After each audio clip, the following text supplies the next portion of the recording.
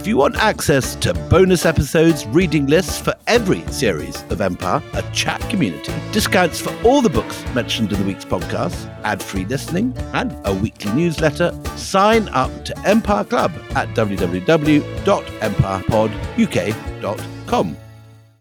This episode is brought to you by Sax.com. At Sax.com, it's easy to find your new vibe. Dive into the Western trend with gold cowboy boots from Stott, or go full 90s throwback with platforms from Prada. You can shop for everything on your agenda, whether it's a breezy Zimmermann dress for a garden party or a bright Chloe blazer for brunch. Find inspiration for your new vibe every day at Sax.com. Life is a highway, and on it there will be many chicken sandwiches. But there's only one McCrispy. So go ahead and hit the turn signal if you know about this juicy gem of a detour. Look, Bumble knows you're exhausted by dating. All the, must not take yourself too seriously, and 6'1" since that matters. And what do I even say other than, hey? Well, that's why they're introducing an all-new Bumble. With exciting features to make compatibility easier, starting the chat better, and dating safer. They've changed, so you don't have to. Download the new Bumble now.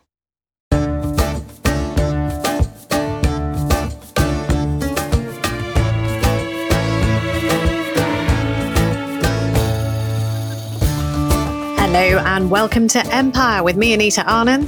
And me, William Dalrymple. I got it there. It's like so. I've been waiting for a week to do that. It's very well done. Can I just say, from a grateful world, well done. Well done you for saying your name. Excellent. It's not everybody can do it. Anyway, this is Empire. And can I just start off by, again, thanking you for the deluge of correspondence and affection and love and enthusiasm and encouragement. You really do make it worthwhile. So many lovely responses to last week's episode with Ramachandra Gua on Gandhi. Willie, we've got some questions that have come in. This one, actually, I've got one question, one tidbit. Do you want the tidbit or the question first? Oh, it's like a tidbit. You like a tidbit? Oh, I love this tidbit. You chose correctly. So, I got rather taken, and I have obviously declared my girl crush on Sarala Devi, who was the rather spectacular woman who Gandhi fell in love with. And we got an insight into the private passions of the Mahatma. Exactly. So, organising martial lessons for Indian freedom fighters. Yes, and was the first person to, insist on being taught science and all those wonderful things about Sarala Devi. Well, this is from Neil Mukherjee, who got in touch saying, I'm so happy you mentioned Sarala Devi because she's a distant relative of mine. And here's a little romantic fact about her. Her grandson married Gandhi's granddaughter. No. Yes. The grandchildren got it together. I love that. They didn't. I didn't know that. No. I didn't know that either. Isn't that fabulous? Yeah, you chose right. I told you, tidbit. Yeah. Always go for the tidbit. Now you've got the question. Okay. Now I got a question. So this is from Robert Corcoran, who says, William, you mentioned in the East India Company episode that the company didn't hire people over the age of 16. Why was that? I'm not sure. I mean, it definitely was a rule. If you missed your 16th birthday, it was too late to join the company. So presumably it was they wanted them young and impressionable. Your first year, you got sent out to Calcutta to the Writers' Building where there was a Fort William College, and you went through a sort of rapid course in Hindi, Bengali, accountancy, and all the other things you'd need age 17 to administer great tracts of India. So it's bizarre. And if they were successful, I mean, many of them died that first couple of years, and Park Street Cemetery is full of 16-year-olds and 17-year-olds who didn't make it through the cholera or the viral fever, or whatever it was of that first monsoon. But if they did, get the antibodies within the first 2 years, many of them who were successful would retire by 30 and get home and buy themselves a rotten borough and become an MP. You said that beautifully when we did that particular subject, but there's a follow-up from Robert who says, well, yes, you did say they made their fortune. Is it because they were given vast salaries, or was it through extracurricular activity that they made their vast fortunes?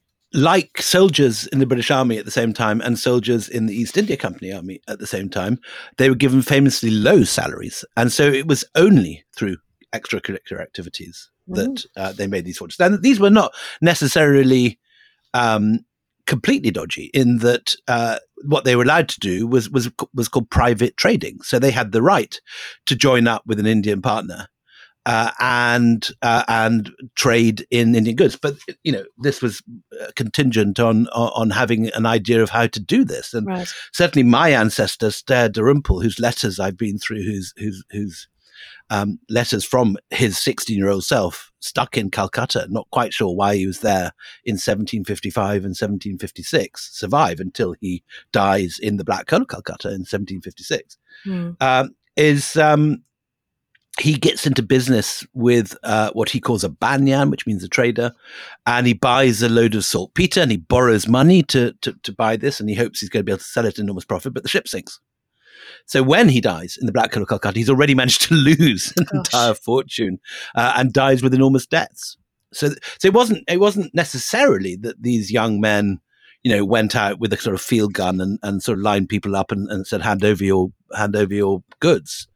The idea was that they traded and they used the name of the company and the prestige of the company and the authority of the company to presumably beat down their business partners and rivals and that sort of thing. But that was how they did it. That was the basic thing, that they would be traders in their own right. So in addition to their jobs, let's say, running a district court in Murshidabad or being in charge of the customs in Patna or whatever their official company job was, all these guys would be busy doing deals on silk cottons and side orders of samosas, as we like to say. Yeah, absolutely.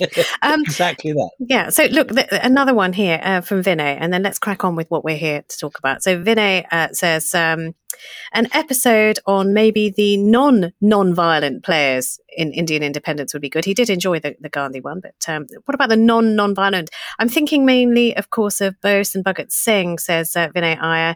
And I appreciate making this podcast at a very critical juncture in world history. Vinay, thank you. We are doing one non-violent person quite soon, and that is Udham Singh, who is somebody I've written a lot about. So do stay with the podcast because we have got some of those avenues to explore as well. Plus, we've had some goading, I'd say, rather than complaints, goading from our Pakistani listeners that if we've had Gandhi, we should have Jinnah. And I think that's actually a very good idea. I think they're absolutely right. I think we should. So let's do that. Particularly as Jinnah, I think everyone, even his greatest critics, would admit was massively caricatured in the Attenborough Gandhi film, where he sits there cackling like sort of some vampire in the corner, saying, "I will make India or break it." Or I will break India or make, I can't remember, but anyway, so it's all very sort of caricaturish. And he is an interesting character. He is this character who is married to a Parsi, has an open top car, wears spats and correspondence shoes, and is a very different figure from the austere and figure you see on Pakistani banknotes. Exactly that. Yeah, the moral of the story is do keep emailing. And I know a lot of you are saying, look, are you going to move on from Asia? Yes, we are. And so we do appreciate your thoughts. And William and I have got this virtual map where we're sticking all your suggestions, and we will very shortly, hopefully, announce where we're going next. We can't announce it now because we don't know. But what we do know is we're going to complete this season, go on, Anita. Well, what we're here to talk about the Koh-i-Noor Diamond. Now, this is a thing we've been teasing you about for a long time, and it is such a good time to be talking about this diamond. It is the very reason that William and I are partners in crime, but we'll come to that in a minute. But it's been in the news a lot after the death of Queen Elizabeth because almost immediately, William, it started trending in India. Give us the Koh-i-Noor back, right? Exactly. And this is something that I think, will surprise British listeners who do not necessarily associate the death of a queen with a stone they may or may not have heard of sitting in the Tower of London. And in a sense, this again takes us back to the heart of why we're doing this podcast, the massively different perceptions of how empire looks from the colonized half of the world as opposed from the metropole. And the Koh-i-Noor, this tiny stone that now is rather small. Not so tiny. Well, it's only the size of an egg. I mean, I wouldn't say no to it. It's huge. Just imagine. It's big for a diamond, but it's anyway, this stone, this diamond, bears the entire weight of colonial loot on it, and everything that the colonial world stole from the colonized world is symbolized by this one small diamond. It's a cold, hard reminder to Indians, at least, of their humiliation. But it is also a prism through which we see the rise and fall of many different empires, isn't it? Exactly. And so this episode and those that follow it, and I think we're going to be doing 4 episodes on the Koh-i-Noor. Spoiling you with our Koh-i-Noor knowledge. Yes. Because we love this story, and it is the story that brought us together. Yeah. This story tells the very complicated story of this diamond, and it's not the simple version that many people believe. And well, Anita, do you want to talk about how we got together, or shall we start on the mythology? Shall we sort of start, because William and I, we have done book tours on this, and William loves to start, particularly in conservative audiences, with this beautiful line, which is, everything you've ever thought you've known about the Koh-i-Noor is wrong. Bullshit. You say bullshit. You're saying wrong now. I've been very polite. I've seen you make some... You've trained me well. Well, yes, but I have seen, sort of sari-clad 3 rows shudder with your introduction across continents. It's true. But why? Why is it all rubbish? What is the rubbish, and why is it rubbish? So it's interesting, in the Indian press and on a major series on Indian TV lately, we've seen the entire mythologized version of the Koh-i-Noor, prehistory of the Koh-i-Noor, rolled out time and time again. And I mean, literally, there must have been 100 articles that have turned up on Google News on my feed in the last fortnight. All of which give this mythologized version of the diamond's history, for which there is not a single shred of evidence. What's the mythologized version? So this all goes back to the Kakatiya. So tell us what is being peddled out there. Yeah, so the mythologized version is that the diamond was mined from in bottomless antiquity by slaves working in the deep mines of Golconda.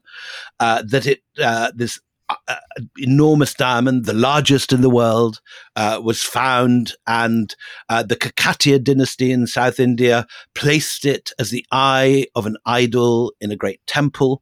The temple was then raided by the wicked Muslims, particularly the generals of Alauddin Khalji, who stole it and took it to Delhi, and then successive murderous dynasties of Afghans and Turks stole it from one another, till eventually it reached the hands of the Emperor Babur, who then lost it, and on it goes. But the reality actually is that there is not a single historical mention of this stone until one of Nadir Shah's biographers mentions it in about 1740. We're going to come to that. My question to you is, why has this fake news, #fake news, even been released upon the world? And you did a wonderful thing while we were doing this, is you traced the source of said bullshit. Where did it come from?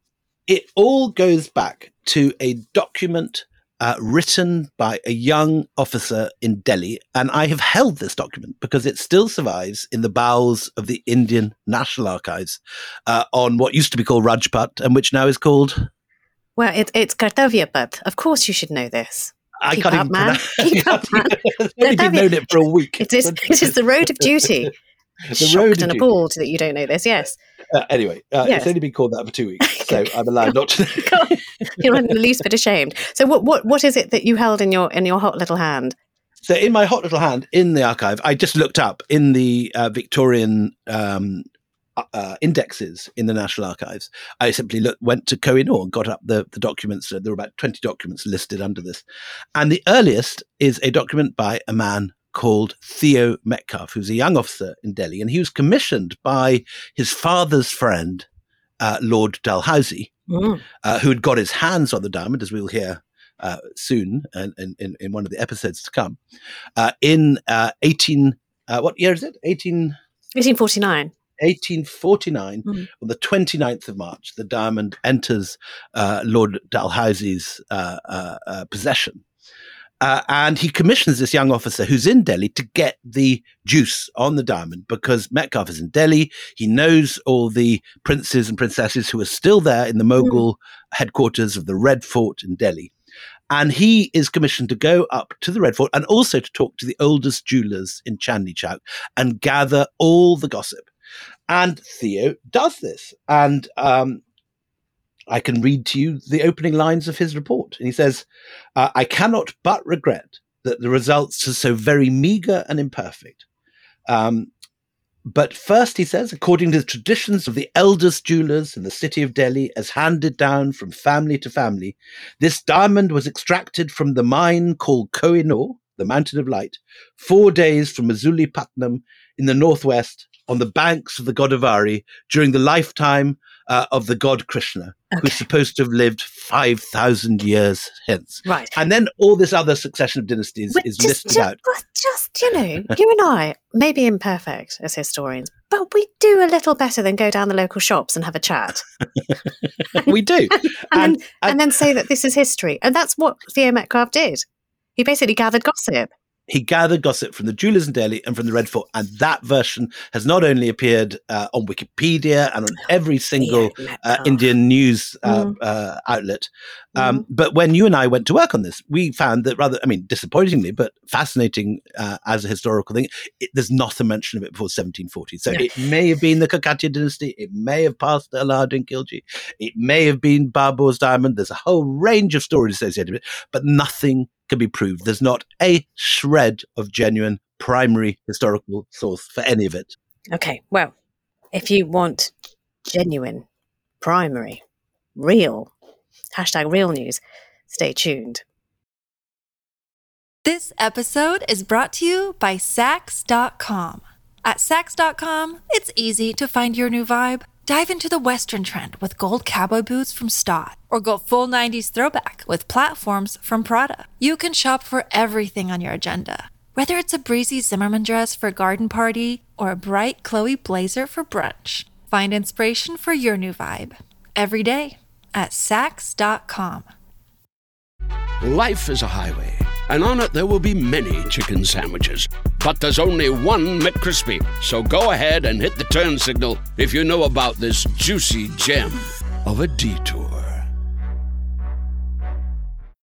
Why is it that with sparkling water, I'm always playing guessing games with what flavor I'm drinking? Is it citrus? Is it aluminum can flavored? Not sure. Sparkling ice, though, they really mean flavor. Like in-your-face flavor. Orange mango, black raspberry. Don't even get me started on the strawberry lemonade. Kiwi Strawberry slid right into my taste buds DMs last night and let them know who's boss. No subtleties there, and no sugar either. But it does have vitamins and antioxidants. Find sparkling ice at a major grocery store or club retailer near you. Sparkling ice. Anything but subtle.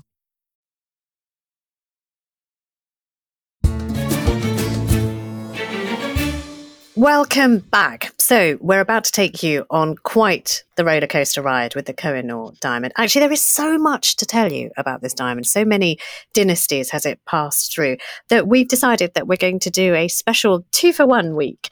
So we're going to be releasing another episode of Koh-i-Noor on Thursday. So 2 this week and 2 next week, because just the story is so good. And we want to tell you everything. Utter a complete mayhem as it is for 4 episodes. Now, do you remember how this all came about? It was at the Jaipur Literature Festival, and we realised that you and I had both written, in a sense, 2 halves of the story or in our previous books, that these were things we knew about. We knew stories which we got from manuscripts, which had never been published, which had never seen the light of day before. And we realised that this one stone was, in a sense, a symbol for many Indians. It represents everything that the British have taken from India. The Koh-i-Noor, now sitting in the Queen Mother's crown in the Tower of London, for many Indians represents the looting, the conquest, and the pain of empire. Yeah, I mean, you're not kidding. I learnt my best swears, all my swears, at the Tower of London. So when I was growing up, it was the place that any visitor from India or Pakistan would say immediately, coming out of Heathrow Airport, take me to the Tower. And you would know where the Koh-i-Noor Diamond would be, because there would be knots of brown faces swearing in the most appalling way and using a word, Chor, thief, give it back to us. And what's even more hilarious now is that because of these knots that didn't move, they instituted a moving walkway.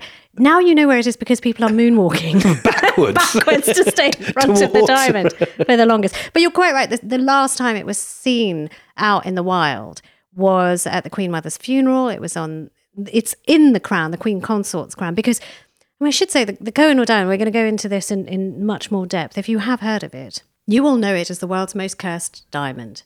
That has led to not one single male regent wearing it in their crown for fear of this supposed curse, which is it will reduce a man and his kingdom to ashes, and only a woman can wear it with impunity. Since we wrote this book, I met someone who actually queued up to pay their respects to the Queen Mother. And he said that the coffin was put in the middle of Westminster Hall next to Parliament, lit from the back by this huge stained glass window. And he finally got to the top of the queue and entered Westminster Hall just as the sun was setting. And on top of the coffin, they had the Queen Mother's crown. And on top of the crown was the Koh-i-Noor Diamond. And he described walking into the gloom of Westminster Hall and the light refracting through the Koh-i-Noor. You could see it from 200 yards away, the light beaming out from the... Can I just say, this sounds like a really good pitch for the movie, right? While you're telling the story, I ought to go, it's very dramatic. I mean, let's just say that did happen. I like that. I like that story. We should say it doesn't look today as it looked before, where we're going to start this story. But just describe, William, what it looks like today. Well, it's a really important point, in fact, that it doesn't look like it used to do, because there are very different tastes for diamonds, just like, people like different sorts of cooking in India and Britain. So weirdly enough, there is fashions and styles for diamonds. And in medieval Europe, as in India, people like their diamonds completely as they emerged from a mine, with maybe a little bit of tinkering at some of the corners and things, but basically they like them natural as they appeared. And what was important was their size. But the Europeans from about the 16th century started getting very excited by elaborate cuts, by what they call brilliant cuts, which these facets would bring out the sparkle in a diamond. But it often meant losing quite a lot of the diamond, and you could often lose even 50% of a diamond to get that perfect symmetrical cut. Yeah, I mean, the brilliant cut is, if any of you who are lucky enough to have rings which have diamonds in, it's pretty much that cut. So whether it's a rose cut or a square cut, they cut it for shine and, well, bling, as we call it in this country. They cut it for bling. This is important because India, before the discovery of the New World mines in Brazil and so on in the 18th century, India was the source of all the diamonds in the world. They all came from India. And they didn't come, interestingly, from, sort of King Solomon's mines, from deep down in the earth, with slaves with pickaxes smashing away at walls and chained together and suddenly discovering some diamond. In actual fact, they were alluvial. They were found in the beds of dead rivers left by long extinct volcanoes from millennia ago. And so the image you have to have in your head of Indian diamond mines is more like, I suppose, our image of the Midwest or the gold rush, with people sieving for gold. Nuggets. And you'd take your sieve and you'd go through this alluvial. And maybe if you were incredibly lucky, you come across a tiny, natural, octahedral diamond, which is not uncommon even now in the Godavari Delta. When you're saying, if you were lucky, I mean, these are teeny tiny things, right? Tiny things, which are often, again, very different from how we imagine a diamond. When we see a cut diamond today in a Ratner's ring or whatever, it's this flat thing and it's shiny. A natural diamond is an octahedral crystal. It's long. It's like the shape of your pinky with a little pointy top. But with the quirks of mineralogy, occasionally you get a vast diamond. You get an enormous thing the size of a quail's egg or even a pigeon's egg. Well, they describe it, don't they? The Koh-i-Noor, when it was uncut, when it sort of came into the world in its natural glory, we think, as the size and heft of a hen's egg. An important part of, in a sense, the story when we were trying to cut through the myth of the Koh-i-Noor, when we were researching this book and trying to actually find the facts, is that it turns out that the Koh-i-Noor is not unique. Today, people, particularly people from the subcontinent, have been brought up with the story of colonial looting and how this was the symbol of India. Oh, they say it's the biggest. It's the biggest diamond. Yeah, give it back. It's not the biggest. Today, I think, is even as low in the rankings as the 90th biggest diamond in the world. I didn't check this time, but every time I have checked, it's slipping down the order. Because there's apparently the African mines today are the ones that produce these enormous gems, and every year a new one is found or released into the market because there's a monopoly. It's another story, but there's a fantastic world of shenanigans in modern diamond marketing. But the Indian gems were not infrequently. They were found very, very large gems. And these were a major early Indian export. Yeah. And they were used both for decoration and for power and symbolism of power and rulership. But it also was actually a useful tool, of course, because just like we use diamond cutting tools today, they did in antiquity. And I've read that many Egyptologists believe that the pyramids were cut with early Indian diamonds. And ditto, you find them being used very early on in early China. So at the very beginning of Indian history, when India's merchants are beginning to travel through the Red Sea, some of them arriving in Egypt, some of them are bringing spices, and the Greeks and the Romans are buying a lot of Indian products.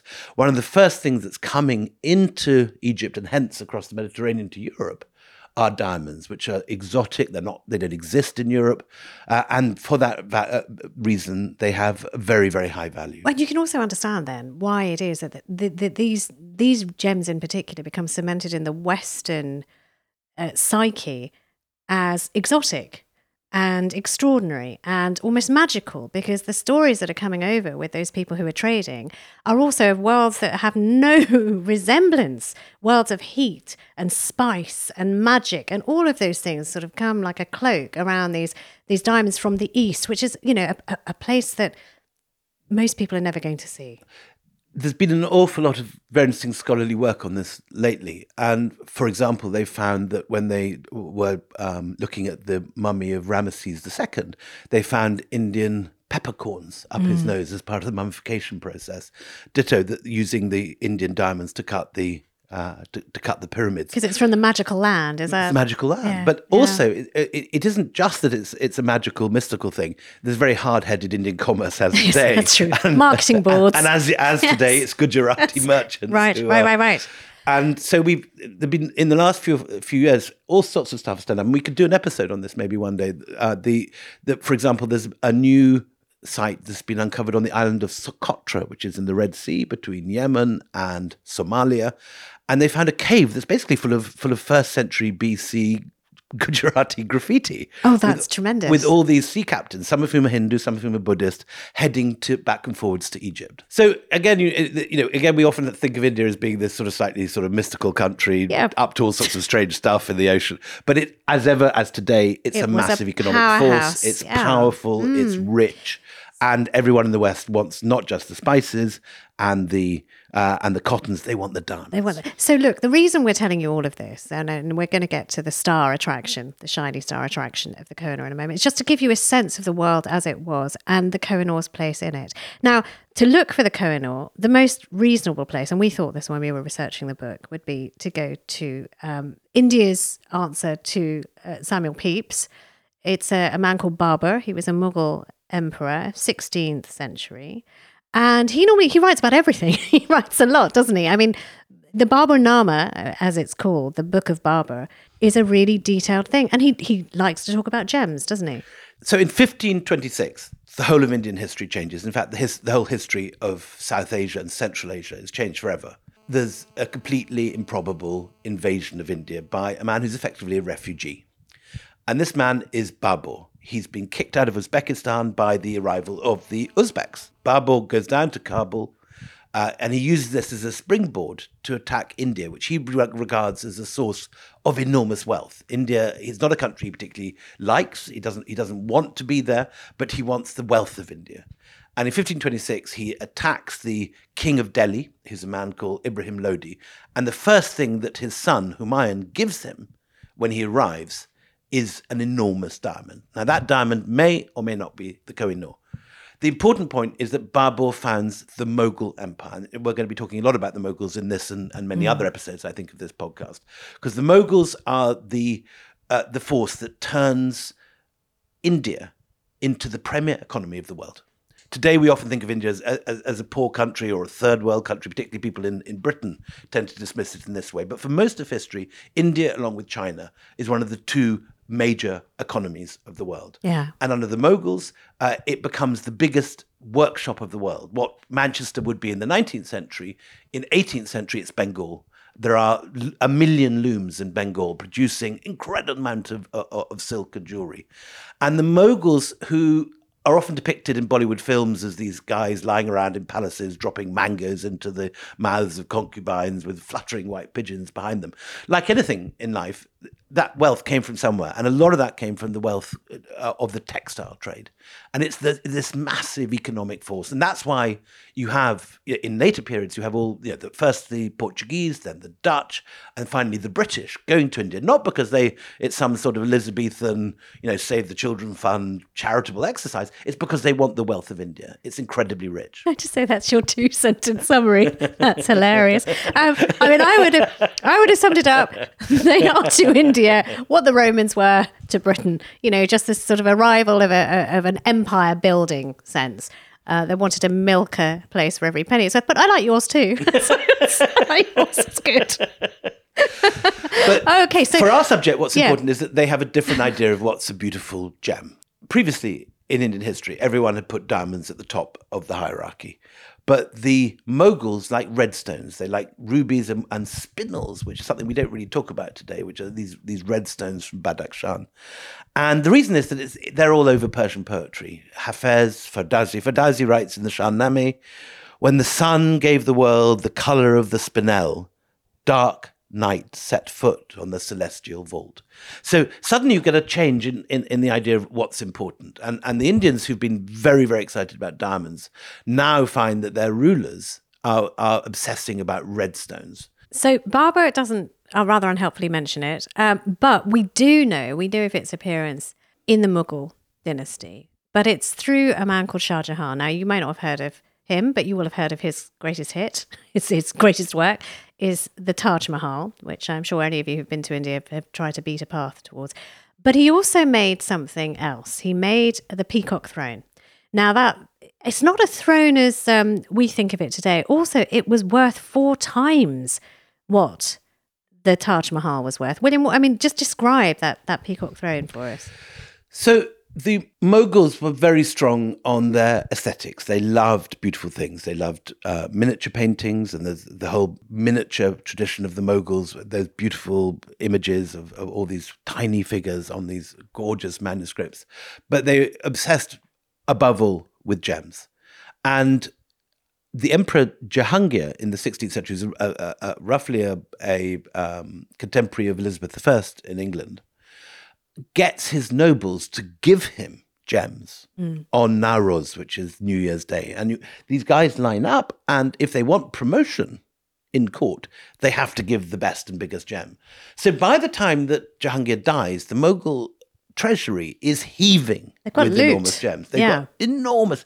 There's loot itself, but there's also they've captured quite a lot of the mines in the center of India, and now everyone is buying these things in order to get preferment at court. It's the quickest way to get a posh job, to become a governor of a province or a major aristocrat.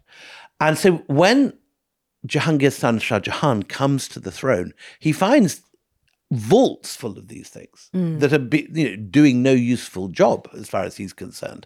And he comes up with a brilliant idea of turning this, in a sense, stagnant wealth sitting in vaults into something that can actually proclaim the power of the dynasty. It's like Alibaba's, cave, and just sort of sweeping it out and saying, right, I'm going to make a piece of furniture. And they make a piece of furniture. Not just a piece of furniture, the most valuable piece of furniture ever made.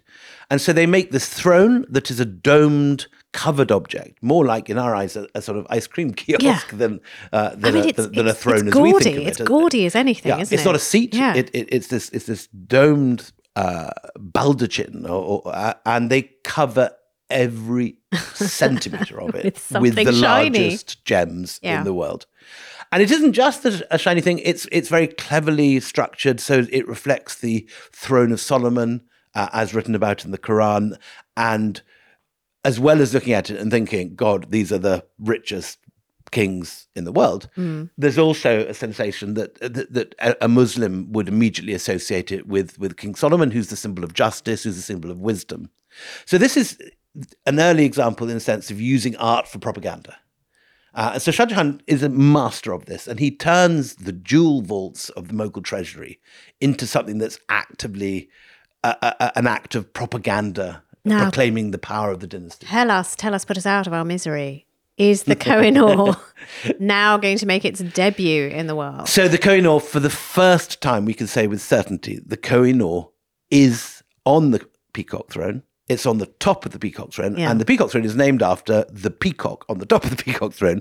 In some versions, images, there are 2 peacocks. In one version, one picture, actually 3 peacocks on the top. Okay. But according to the best source we have, the Koh-i-Noor was the head of one of the peacocks. And this is Marvey who tells us this? This is the historian Marvey, the first right? time we actually get the name Koh-i-Noor, and we know that we're dealing with the stone which is now sitting in the Tower of London, on the Queen Mother's throne. The first time we could actually say, there's no question, it's he there. names it. He names it the Mountain of Light. There is a diamond, Yeah. the size of a hen's egg, and it is the head of the peacock on the peacock throne. Finally. And this is when the peacock throne has already gone. It's left Delhi by this stage. It's been captured by the Persians. Wait. You're jumping ahead. And there's too much good stuff here because at the moment, so there he is, Shah Jahan, happily ever after, sitting in his throne. He'll rule for 1,000,000 years on the throne of Solomon. And yet, at the time, at the time it's built, what the chroniclers in Mughal India are pointing out are not the diamonds on the top, which is what we're obsessed by. They're pointing out all the red stones, particularly Timur's ruby on there. So we have lots of description of the peacock throne when it's first unveiled as this kind of incredible thing in the palace, and everyone writes about it. And there's many court, but they don't point out the diamonds. They point out the red stones. Nobody cares, but they really should, because some may say malevolently that diamond is looking at the great Mughal Empire and rubbing its little faceted hands together. And almost immediately that he builds this thing, things begin to go wrong. He has many sons, and in almost every generation of the Mughal Empire, there's a big squabble as the father has a stroke or nears death. The sons begin to arm themselves. We had one very lovely son who it seems to be quite popular, Dara Shikoh. Dara Shikoh is the son that everyone wishes had taken over. The man who should have been king. But like the kind of Tory party elections, you never get the right one. It's always... always Boris you may say wins. that I couldn't possibly comment, but the thing is, so Dara Shikoh is the one everybody wants, but then there's another boy, the sort of the malevolent boy. The malevolent one is the man who becomes the next emperor and takes the name Aurangzeb, Alamgir Aurangzeb, and he is. There's wonderful accounts of the civil war leading up to it by lots of European commentators. Yeah. Because at this stage, lots of Europeans are going there because it's so rich that you have all these, in a sense, sort of poor Europeans going to work there, rather than having in the 1950s and 60s Bangladeshi immigrants coming to work the mills in Bradford. You have in the 16th century and 17th century poor Europeans going to try and get jobs in Mughal India. But just with Aurangzeb, I mean, the reason he's got a bad reputation among some parts of India. Others say he's one of the greatest Mughal emperors who ever lived, but certainly those who criticize him, he was mean. He, possibly poisoned his brother and imprisoned his poor grieving father in a cell. Well, one of the reasons why it's so interesting doing a podcast at this time in history that's dealing with Indian history is that Indian history, like some other parts of the world, like for example the history of Israel and Palestine, where you have 2 different contested views of history which are completely at odds with each other.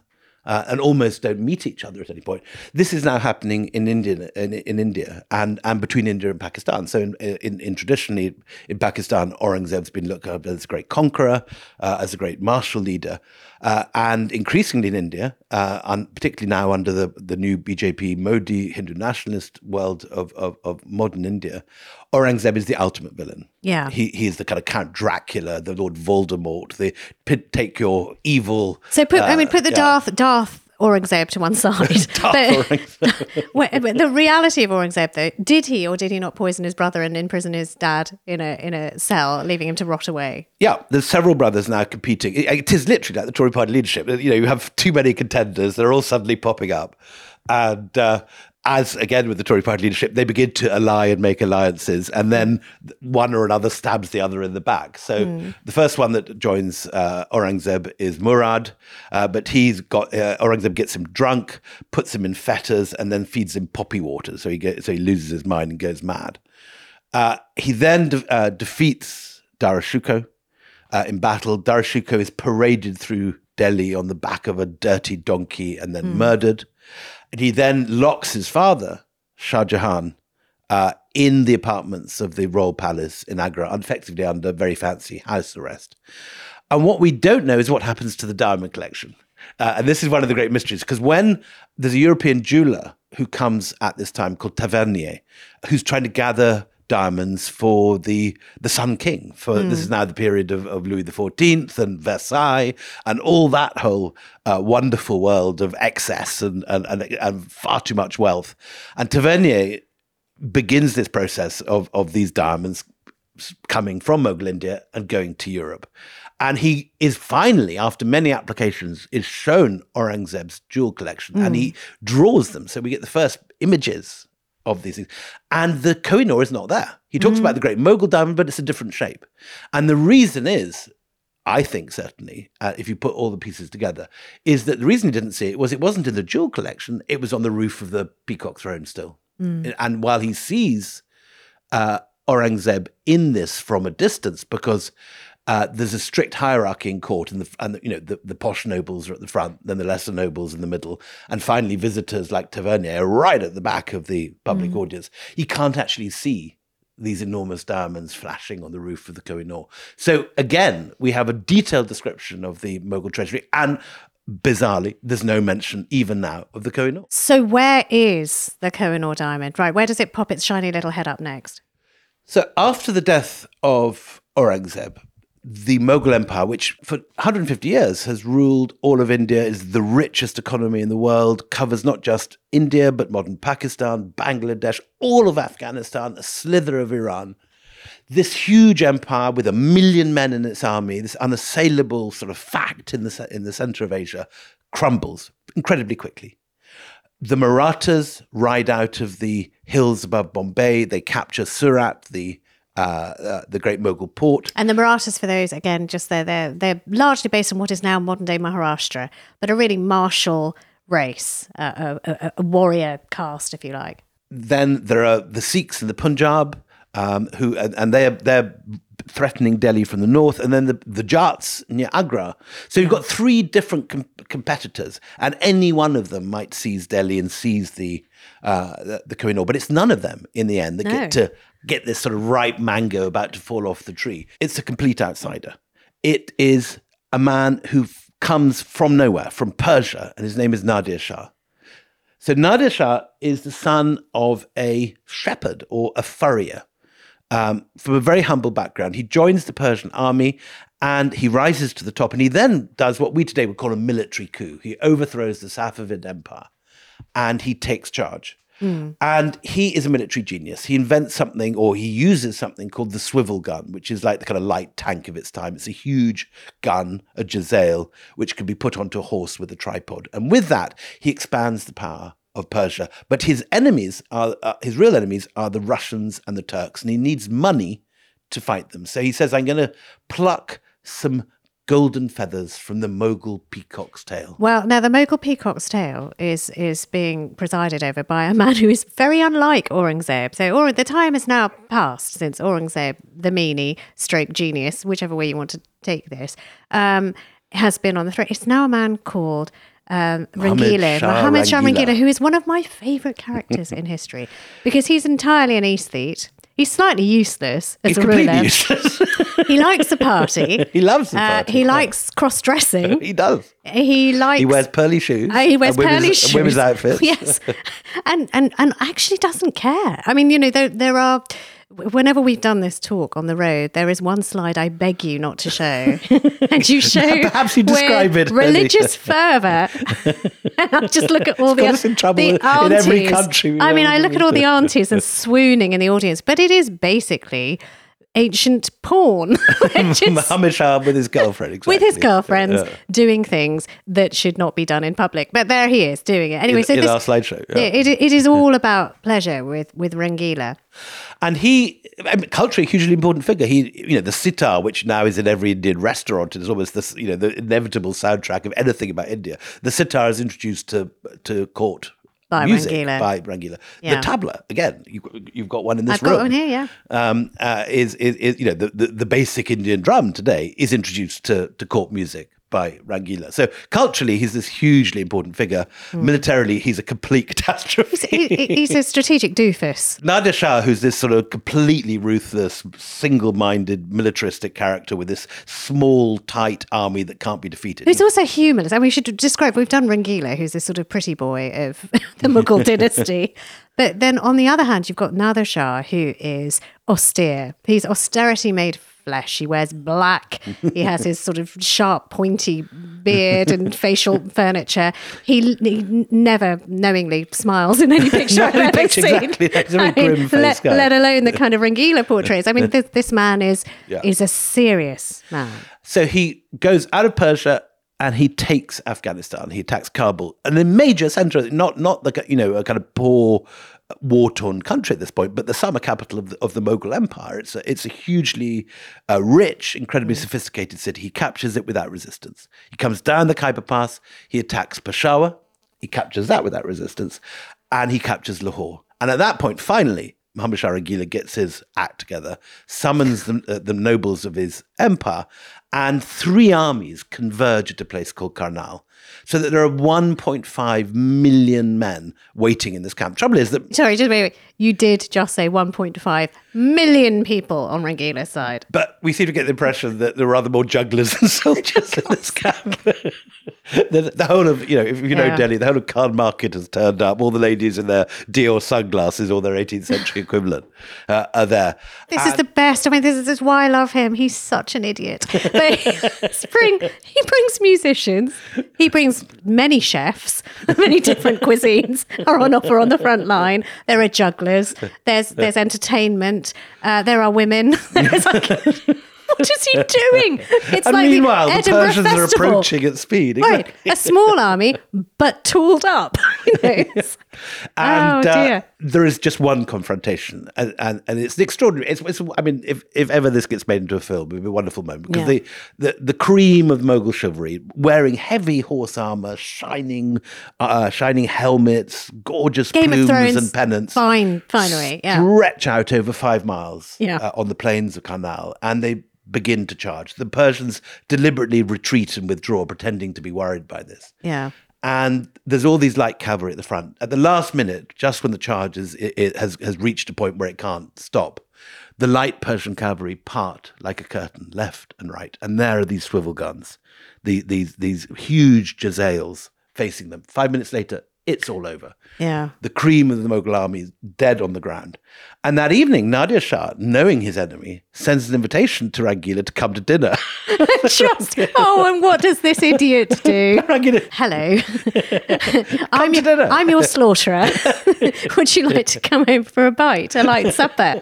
And what does Rangila the Egypt do? He rubs his hands and says, absolutely. And he comes over with his jugglers, with his musicians.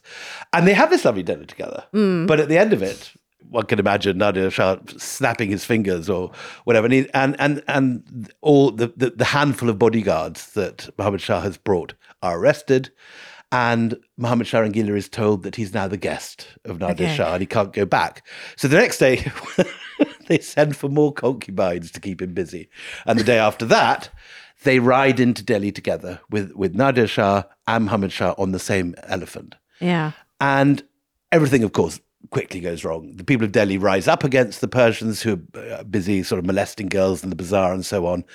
Initially, because of the surprise, the people of Delhi massacre quite a lot of the Persian army. But then Nadir Shah comes out of the Red Fort with the cavalry, with the heavy guns, and there is a massacre. It just runs with blood. The centre of Delhi is destroyed. And there are lots of descriptions of this. It is just it's a major event, because this is the carnage. largest city in the world. There's 1 million people in Delhi. Yeah, it is wholesale slaughter. They just go around killing everybody. And there's, I mean, we have wonderful reports from ambassadors saying, this is the end. The Mughal Empire, which has run this part of the world for so long, is now over. 6 weeks later, Nadir Shah leaves Delhi. With him, he takes 10,000 wagons of jewels and gold.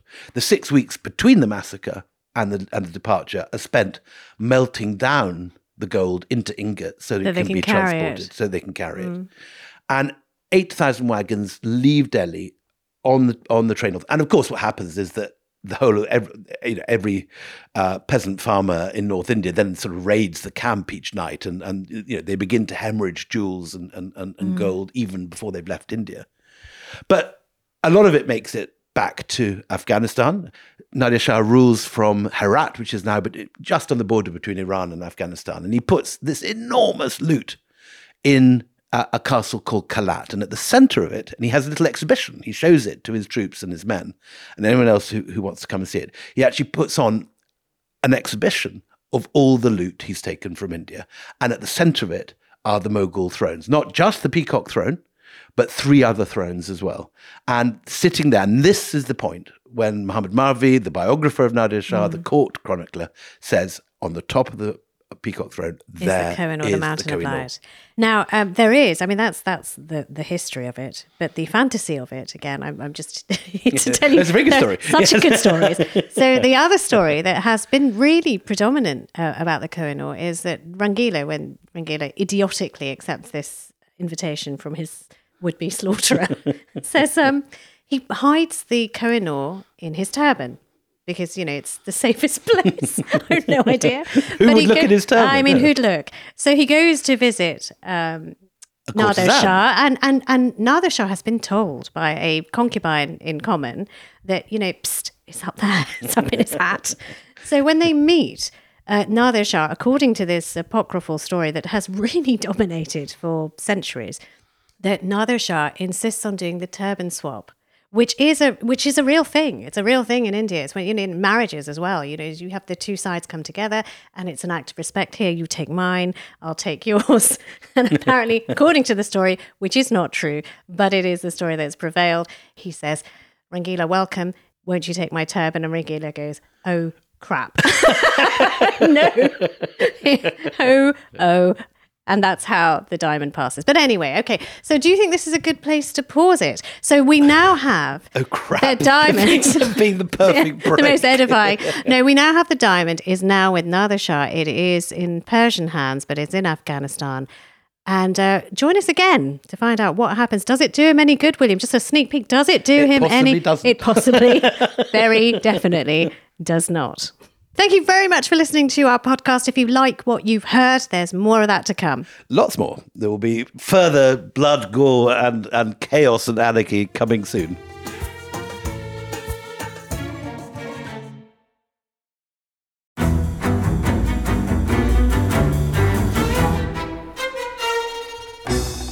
I'm Anthony Scaramucci, former White House Director of Communications and Wall Street financier. And I'm Katty Kay, US Special Correspondent for BBC Studios. I've been covering American politics for almost 3 decades. Welcome to The Rest is Politics US, brought to you by Goalhanger. Go on, tell us, were those donations you made, like Obama in 2008, was that idealism? Were you hoping to get something out of these campaigns that would serve your own business interests, for example? So I think this will either make this podcast incredibly successful, Katty, or people will be horrified and they'll shut it off right now because I'm going to be very real with you. The Obama donation, I had gone to law school with President Obama. We were not classmates. I was a few years ahead of him. It was 2007. He was then Senator Obama. I had a check in my breast pocket. I went over to the senator. I said, Senator, you and I didn't really know each other in law school, but I'm about to hand you a big check. Can I lie to my friends and tell them that you and I knew each other in law school? Well, Obama looks at me, had the best smile in American politics since Jack Kennedy. Forever. Yeah, he lights up. He looks at me and says, I'll tell you what, if you double the amount of the check, we'll take it back to Hawaii. Okay. And I looked at him. I said, you're done. I had another check in my pocket. I ripped it up. I doubled the amount of the check. And I'm going to tell you right now, I've been to more White House Christmas parties during the Obama administration than the Trump administration. In this pivotal year for the United States, democracy, and world affairs, Britain's biggest podcast, The Rest is Politics, is launching stateside. Uncovering secrets from inside the Biden and Trump inner circles and how they shape the world's most important economy, but also the global economy too. New episodes are released every Friday morning. Just search The Rest is Politics US wherever you get your podcasts.